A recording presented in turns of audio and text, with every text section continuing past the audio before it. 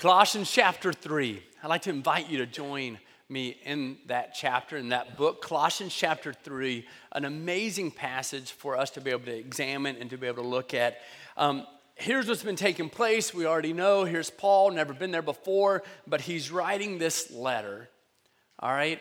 And as he is writing this letter, he knows that the people who first came to faith because of Epaphras and the ministry that he had there, he knows that they've gotten kind of distracted, and so he's calling them back to their faith. He's calling them back and saying, make sure that you're putting on Christ at all times. Make sure that you're widening your spiritual stance, right?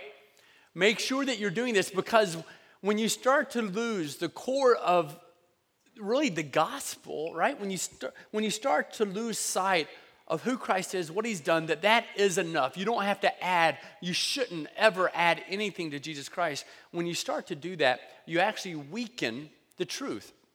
And so they had narrowed their stance, and he's saying, no, widen it, get strong in your faith once again. And last week, what we were examining in Colossians chapter 3, 5 through 11, we were talking about the things that they need to put to death. Verse 1 says that if then you have been raised with Christ, if you've been raised with Christ, if you have faith in who he is, then make sure that you put to death, that you take off anything that is not of him. So he goes through things like sexual immorality and impurity and passion and evil desire, covetousness, idolatry. He goes through different things, and anger and malice and bitterness. He keeps going. And he's letting them know, listen, if you've really been raised with Christ, you don't want to not do these things just because there's a set of rules. You want to not do them because you know that they separate you from his beauty and from what he's done for you. So you desire to do that. You desire to take those things off every single chance that you get. And then as he jumps into this part of the passage, in verse 12, he says, verse 5 is put to death, therefore, take off, therefore, all these earthly things, these things that separate you from me. And so in verse 12, he jumps in and says, and so now I want you to put on, then, as God's chosen ones, holy and beloved, I want you to put on compassionate hearts and kindness and humility and meekness and patience. I want you to bear with one another. And if one has a complaint against another, forgiving each other, as the Lord has forgiven you, so you also must forgive. And above all these things, I want you to put on love, which binds everything together in perfect harmony. And let the peace of Christ, put on peace. I want the peace of Christ to rule your life. To rule in your hearts. To which indeed you are called in one body. And I want you to be thankful. Put on thankfulness. I want you to let the word of Christ dwell in you richly, teaching and admonishing one another in all wisdom, singing psalms and hymns and spiritual songs with thankfulness in your hearts to God. And whatever you do in word or deed, do everything in the name of the Lord Jesus Christ, giving thanks to God the Father through him. So that's what he's doing. He's like, hey, listen, if you've been raised in Christ, if you have faith in who Christ is, I want you to take off all of these things. I want you to put to death all of these things that aren't representative, aren't reflective of who Christ is. And if you've really absorbed what it is to have faith in Christ, now you want to put on all of these things. This is how you want to dress yourself. Right? You want to wake up in the morning and you want to put these things on, because honestly, some of us wake up and we're just always angry and bitter and we're calloused and we have hard hearts, and Christ is saying for us in his word, no, I want more for you. You don't even recognize that you're being held captive. That's chapter 2 of Colossians. He says, and don't be held captive by human tradition and by all these different things in your life that really keep you from living in the freedom that I've designed for you. And so he's letting them know, hey, let's start putting on, as God's chosen ones, all of these wonderful things. In a way, this is Paul's final plea for us to live a holy life, because a holy life is a glorious life. to live a holy life, to live a life that's pleasing to God. And he's asking us to put on the clothes of grace provided by God. These are all aspects of God's marvelous, overwhelming grace. That you don't have to live in such a way anymore, that you can be set free from these things, and that you can put these clothes on.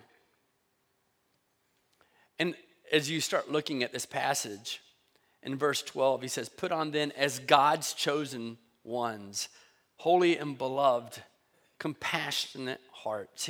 He starts, and this is one of the things that we have to understand, is that when God looks at you, this is what God says. When God looks at you, he says, you're mine. I've chosen you. You're mine. I love you.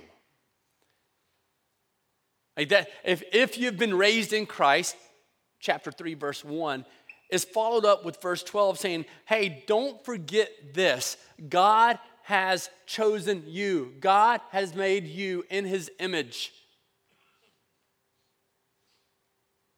Like, that's not a message, and the more times we hear it, right? I told my daughter Ashley the other day, I was like, Ashley, you're adorable. And she just looked at me, she goes, Dad, you tell me every day.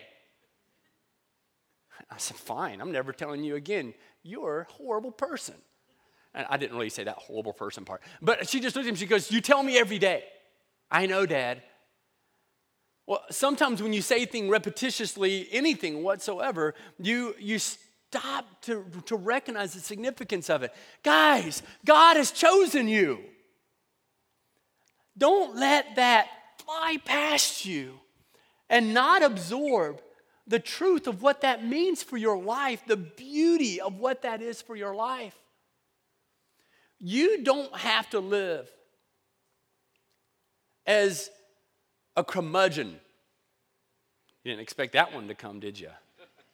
I'm not even sure what that means, except for you don't have to live as this person who's just bitter toward the world and just always upset and always angry.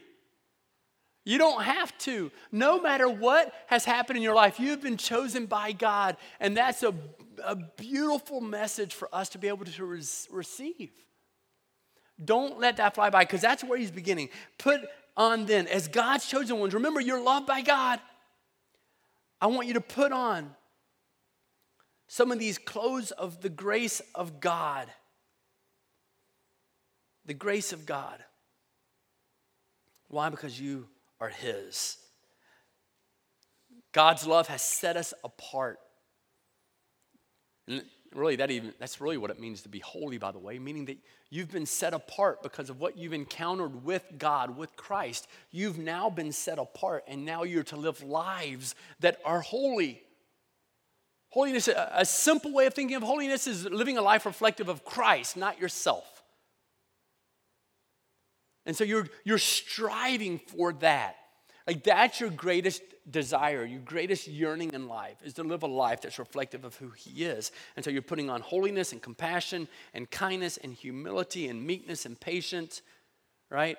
You're willing to tolerate people who have done you wrong and to pray for them rather than to hold a grudge against them.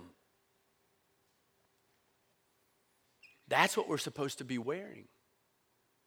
Listen, the reason so many people struggle with those who say they go to church and believe is because so many people who are going to church today, they're running around with either no clothes on or the wrong clothes.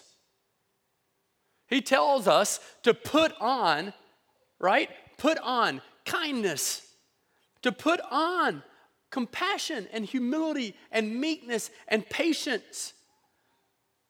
I mean, so few people today are running around with those types of clothes on. And so they're looking at people and going, well, I don't know if I really want what they're talking about, because they're still wearing their old clothes. They say now they profess in Christ, but they're still wearing the anger. They're still wearing the hostility. They're still wearing the impurity and the evil desire and the sexual immorality and the idolatry. They're still wearing all of these different things. It tells them in verse 8, but they're still wearing the anger and the wrath and the malice and the slander and the obscene talk from their mouth. They're still lying to each other. They're still wearing the old clothes, so I don't see anything different. And so many times people are looking at people who claim to know Christ, and they're going, man, I don't want to wear what they have on, or they just walk around naked because we're not wearing what Christ has intended for us to wear.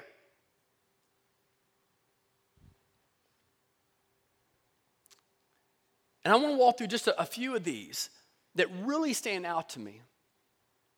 Because as he's walking through this passage, he's like, listen, because you've embraced the passion of God, the grace of God, because of that, and that you know that you're loved by him, your greatest desire, once again, is to put on the compassionate hearts, the kindness, the humility, the meekness, the patience. You're going to put up with others even when you just want to knock them out. That's what it says in verse 13. You're going to bear with one another even when they have a complaint against you. And then you know what you're going to do? You're going to forgive each other. Let me tackle that real quick. I could preach for weeks and weeks on forgiveness. One, because of the beauty of what we have received, but also the struggle that we have in forgiving others. He tells us that we need to forgive as God has forgiven. This is something I make sure people know all the time. But we need to be reminded that forgiveness does not require a confession. I'm talking about between you and someone else. I'm talking about between you and someone else. Right? How many times have you heard someone say, well, I'll forgive them when they apologize? They haven't said, I'm sorry yet. I mean, this is a lesson I'm always teaching with my kids, right? He took my sucker. I'm upset, right? It starts at a very early age. And 3 hours later, why are you upset now? He took my sucker. We're still at this. He didn't say, I'm sorry. So here comes a sibling. I'm sorry. You don't mean it.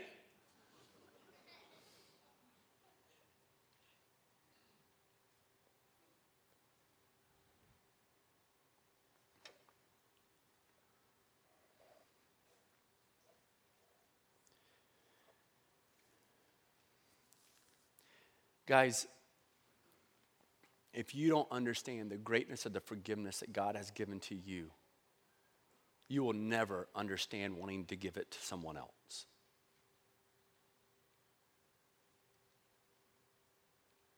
And one of the greatest witnesses we have in the world is to forgive others when they have wronged you, even when they have not asked for forgiveness.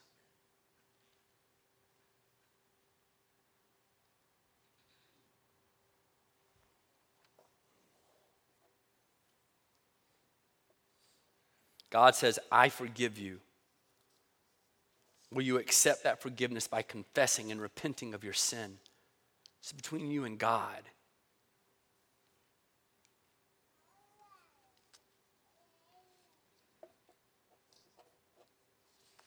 God's forgiveness, it initiates a call to repentance. In fact, it tells us that we need to forgive others in order to be forgiven. Matthew 7:2, for in the same way as you judge others, you will be judged, and with the measure you use, it will be measured to you. Colossians 3:13, the passage we're in right now, it says, bear with each other, right?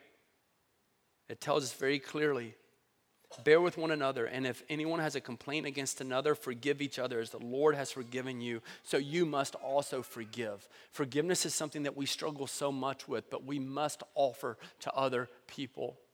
If you are to receive it yourself, if you are to process what it really means for your life, forgiveness of your own sin means that you can have a freedom and a beauty of life that you could not have apart from what Christ has done for you. And some of you today, maybe that's the challenge, is you're going, wait a second, he's telling me to put on forgiveness, and you don't know what they did to me. You don't know what they did to my family. You don't know how much money they cost me.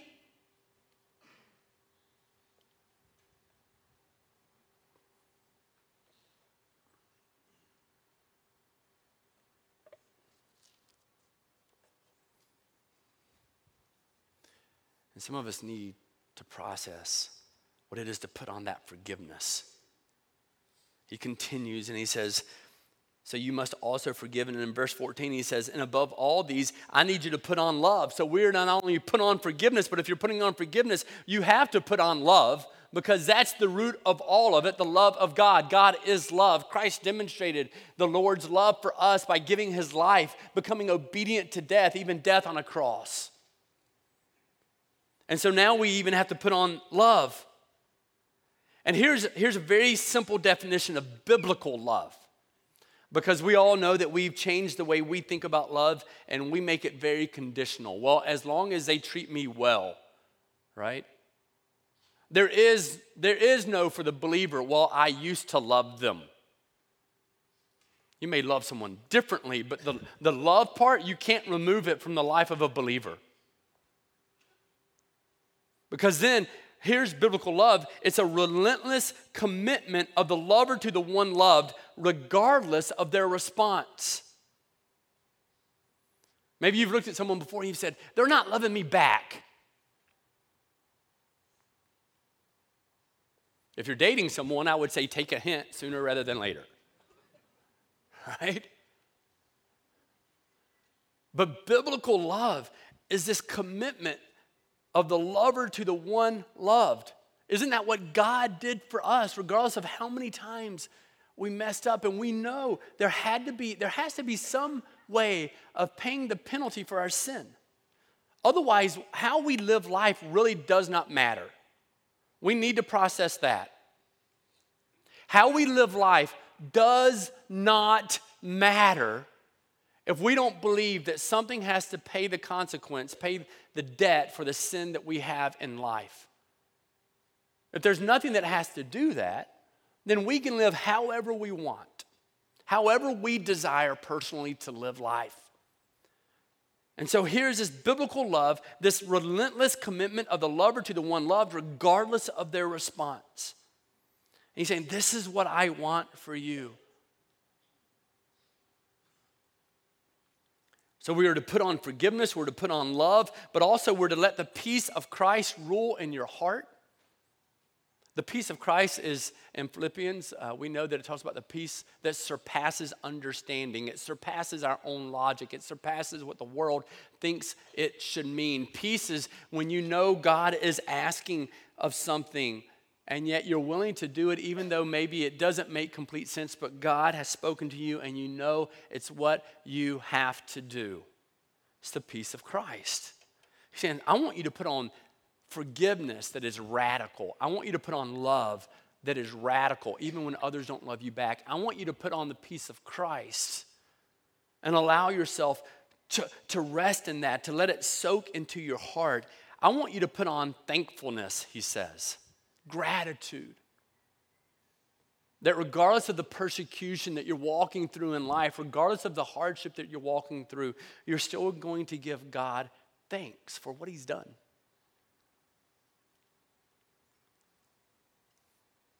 And then he says that I want you to put on, listen to this, I want to make sure that you put the word of Christ on.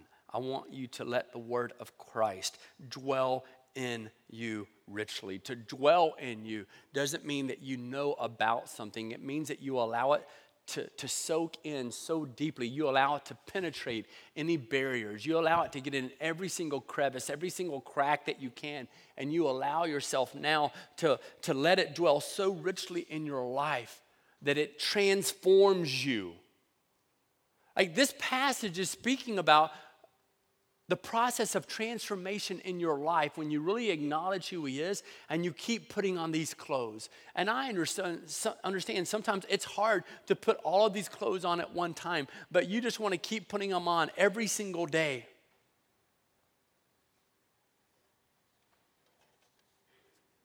I was thinking about just what we put on and how we even process putting on the grace of God, the clothes that he desires for us to wear. Right, you get a blizzard. We live here in Michigan. You get a blizzard, and so what do? Your kids go, let's go play outside. and you tell them to go back to sleep. And then when they wake back up, they say, let's go play outside. And they're like, fine, let's go. And so what do? They put on the entire jumpsuit, and they put on the big jacket on top of the jumpsuit, and then they put on 2 pairs of gloves, and then you recognize, oh, I didn't zip up first or put my hat on, so then they have to take off the gloves. Anybody been here before? And so then they put the hat on, and they zip everything up. Then they put the gloves back on once again, and then they recognize they didn't tie their shoes, so they have to take the gloves off again. And they put the shoes on. They keep going, and finally they are walking around like this. You know what I'm talking about? And they're like, I can't get my hands together. And we're like, just so what? Go play, have fun. And they've dressed for the storm. They've dressed what's to come. And sometimes I think that as believers, because we don't understand the transformation that Christ has for us, we think that if we put on all of his clothes, the storm's not supposed to come. No, we put on the clothes of Christ because we know the storm is coming, and we can still live in Christ and be protected from the storm. I'm amazed at how many people get upset with God because the storm has come, and yet he's given us all the clothes to wear in the midst of the storm. And he's saying, no, what I want for you is I want you to begin dressing accordingly. I want you to start dressing with the grace of God by putting all of these things on to allow the word of Christ to dwell in you richly. And he says, let the word of Christ dwell in you richly, teaching, admonishing one another in all wisdom, singing psalms and hymns and spiritual songs with thankfulness in your hearts. That means I want you to come together, and I want you to sing songs and worship him and give thanksgiving where it is just pouring out of your life.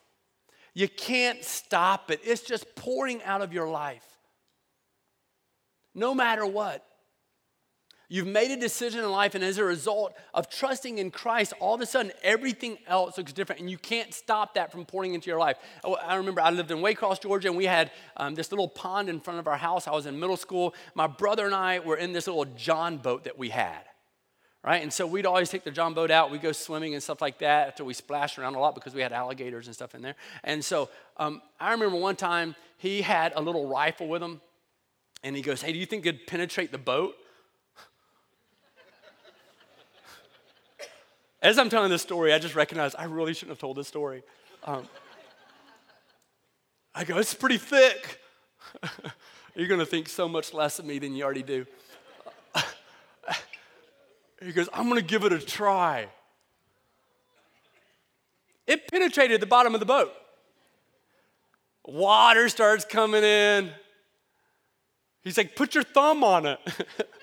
I mean, it's bigger than my thumb. And the water kept coming and kept coming and kept coming. We jumped out and we pulled the boat as quick as we could to the shore, and we didn't make it quite all the way. Later that day, my father drove home and he says, where's the boat? I don't know. We couldn't stop it. The water was coming. If you've really come to a place in your life of relinquishing who you are to acknowledge Christ, that you have been raised with Christ, you cannot stop the love and the grace of God pouring into your life where you are yearning to put on his clothes of grace. You can't stop it. If you have no desire to put on what Christ has given to you for others, then you don't comprehend what God has done for you. You can't stop the flood of love and warmth and compassion and kindness that is coming into your life. You can try to all you want, but you can't do it.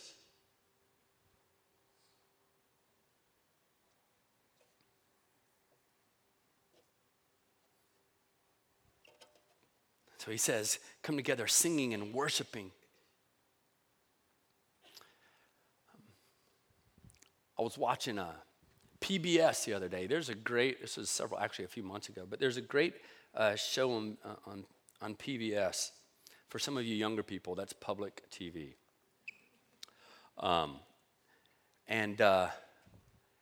it talked about, I think the name of it, you can look it up, I think the name of it was From Jesus to Christ.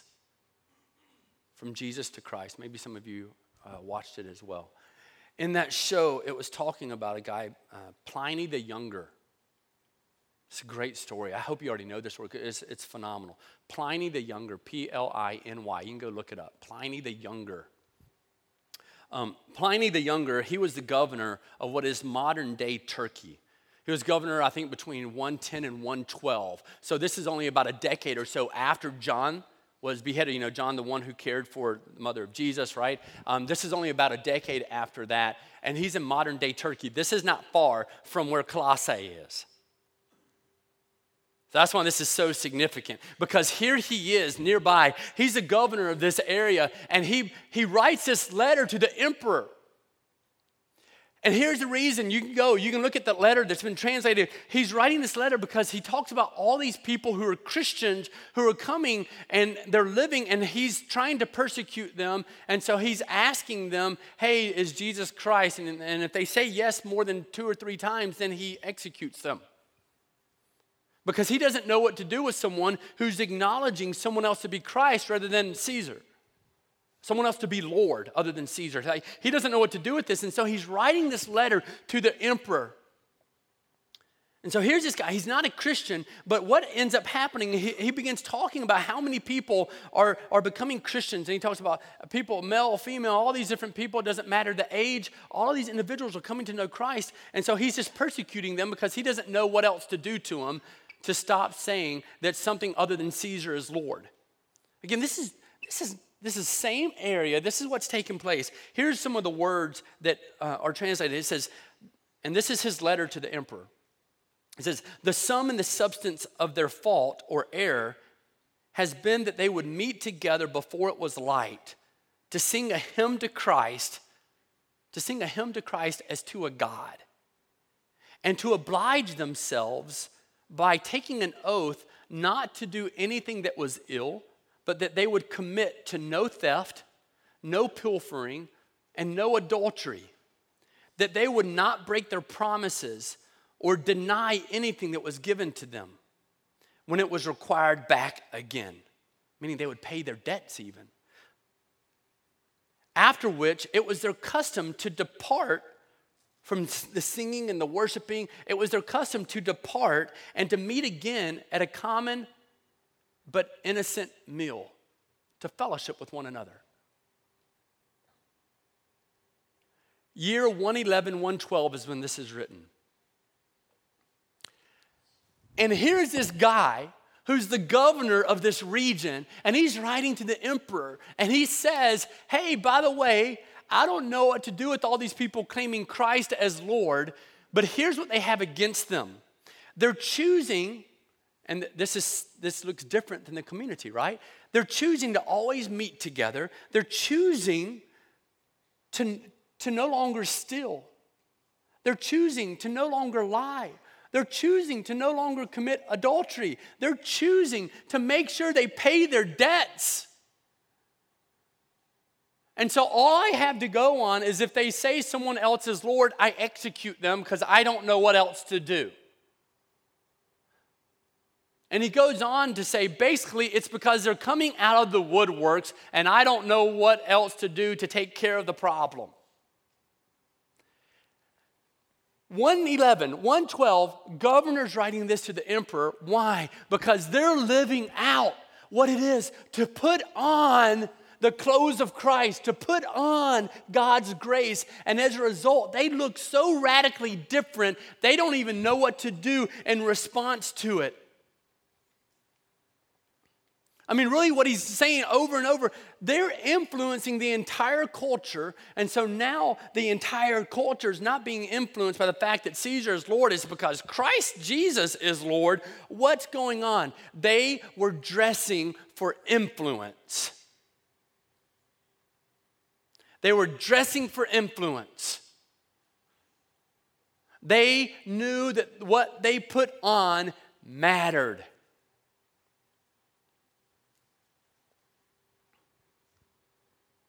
They were dressing for influence. They knew that what they wore mattered, and what you wear is a matter of what you have received from God.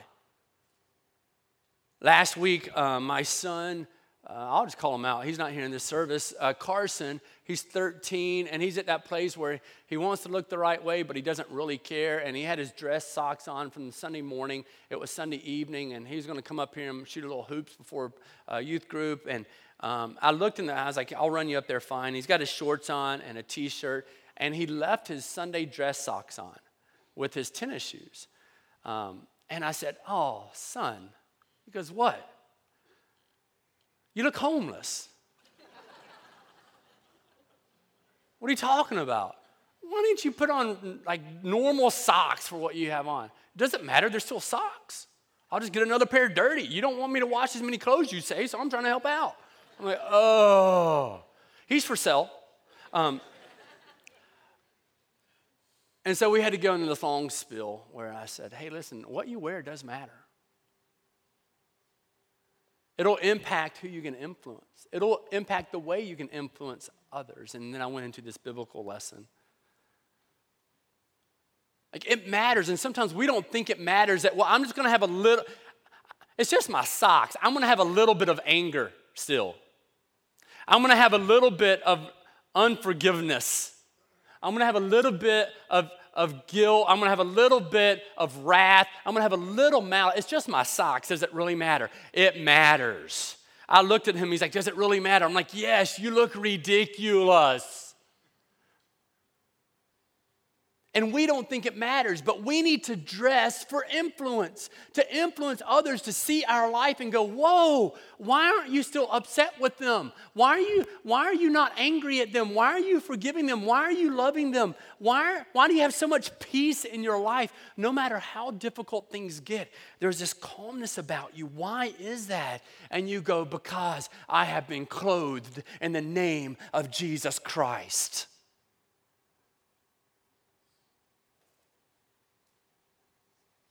Ephesians 5 is a beautiful parallel passage to this whole thing, where it says to address one another in psalms and hymns and spiritual songs, singing and making melody to the Lord with your heart, to give thanks always for everything to God in the name of the Lord Jesus Christ. It's this beautiful passage where it's now, here he is again, speaking the same thing, saying, listen, come together. It's why community is so important, because we learned that their community was so intimate together, was so bonded together that they were hungry for it, but they also recognized that they had to have it. That's why we push point groups so hard here. Get into a group, because you need to, our point groups are not for you to come and talk about all your woes. Sharing your prayer concerns can be part of it, but it's about going, this is who Christ is, so who should we be? You know who they were? They were making oaths with God and to one another to no longer lie, to no longer steal, to no longer have sexual immorality in their life. And as a result, the whole community is going, what's happening? And they had thanks that was just pouring out of them. And he's letting them know, do everything. Verse 17. Look at this as I just conclude here today. It says, and in whatever you do, this is after you're coming together and you're singing psalms and hymns and spiritual songs, and you're doing it with thankfulness coming out of your heart. And he says, and then whatever you do, in word or deed, do everything in the name of the Lord Jesus Christ. The way you work is for Jesus Christ. The way you speak is for Jesus Christ, because you have been raised with Christ. Colossians chapter 3, verse 1. You've been raised with Christ, so you're willing to put off all of these things, and now you're willing to put on all of these things, and it will rock the community.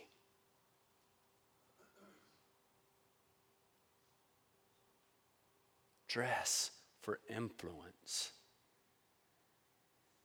Dress for influence.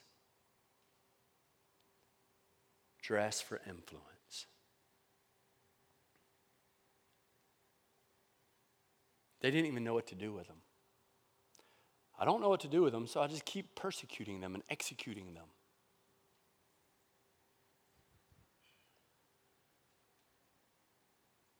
Why? Because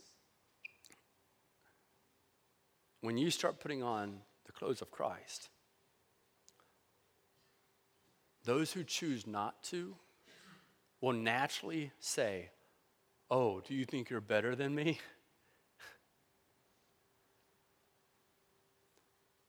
Because maybe they haven't had their hearts touched in a way to relinquish self for something far greater.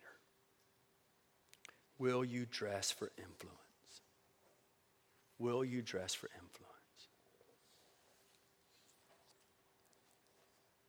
God, I come before you, and I thank you for the influence you've had in our life. I thank you that we have an opportunity to put you on and to take everything else off.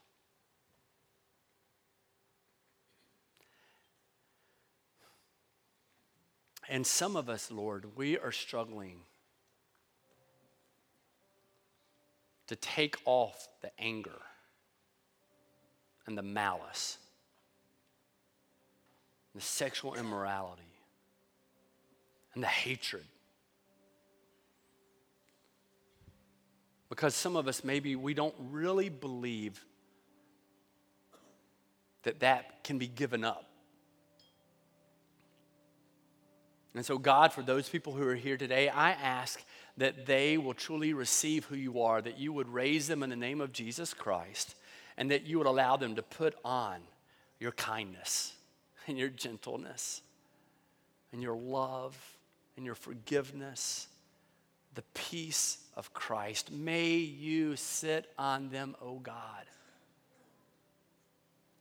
Let them be a new creature in Christ, a new creation.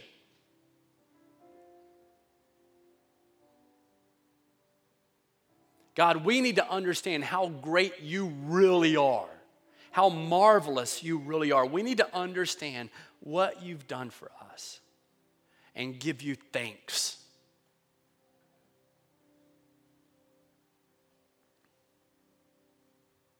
In Christ's name, amen. So we get to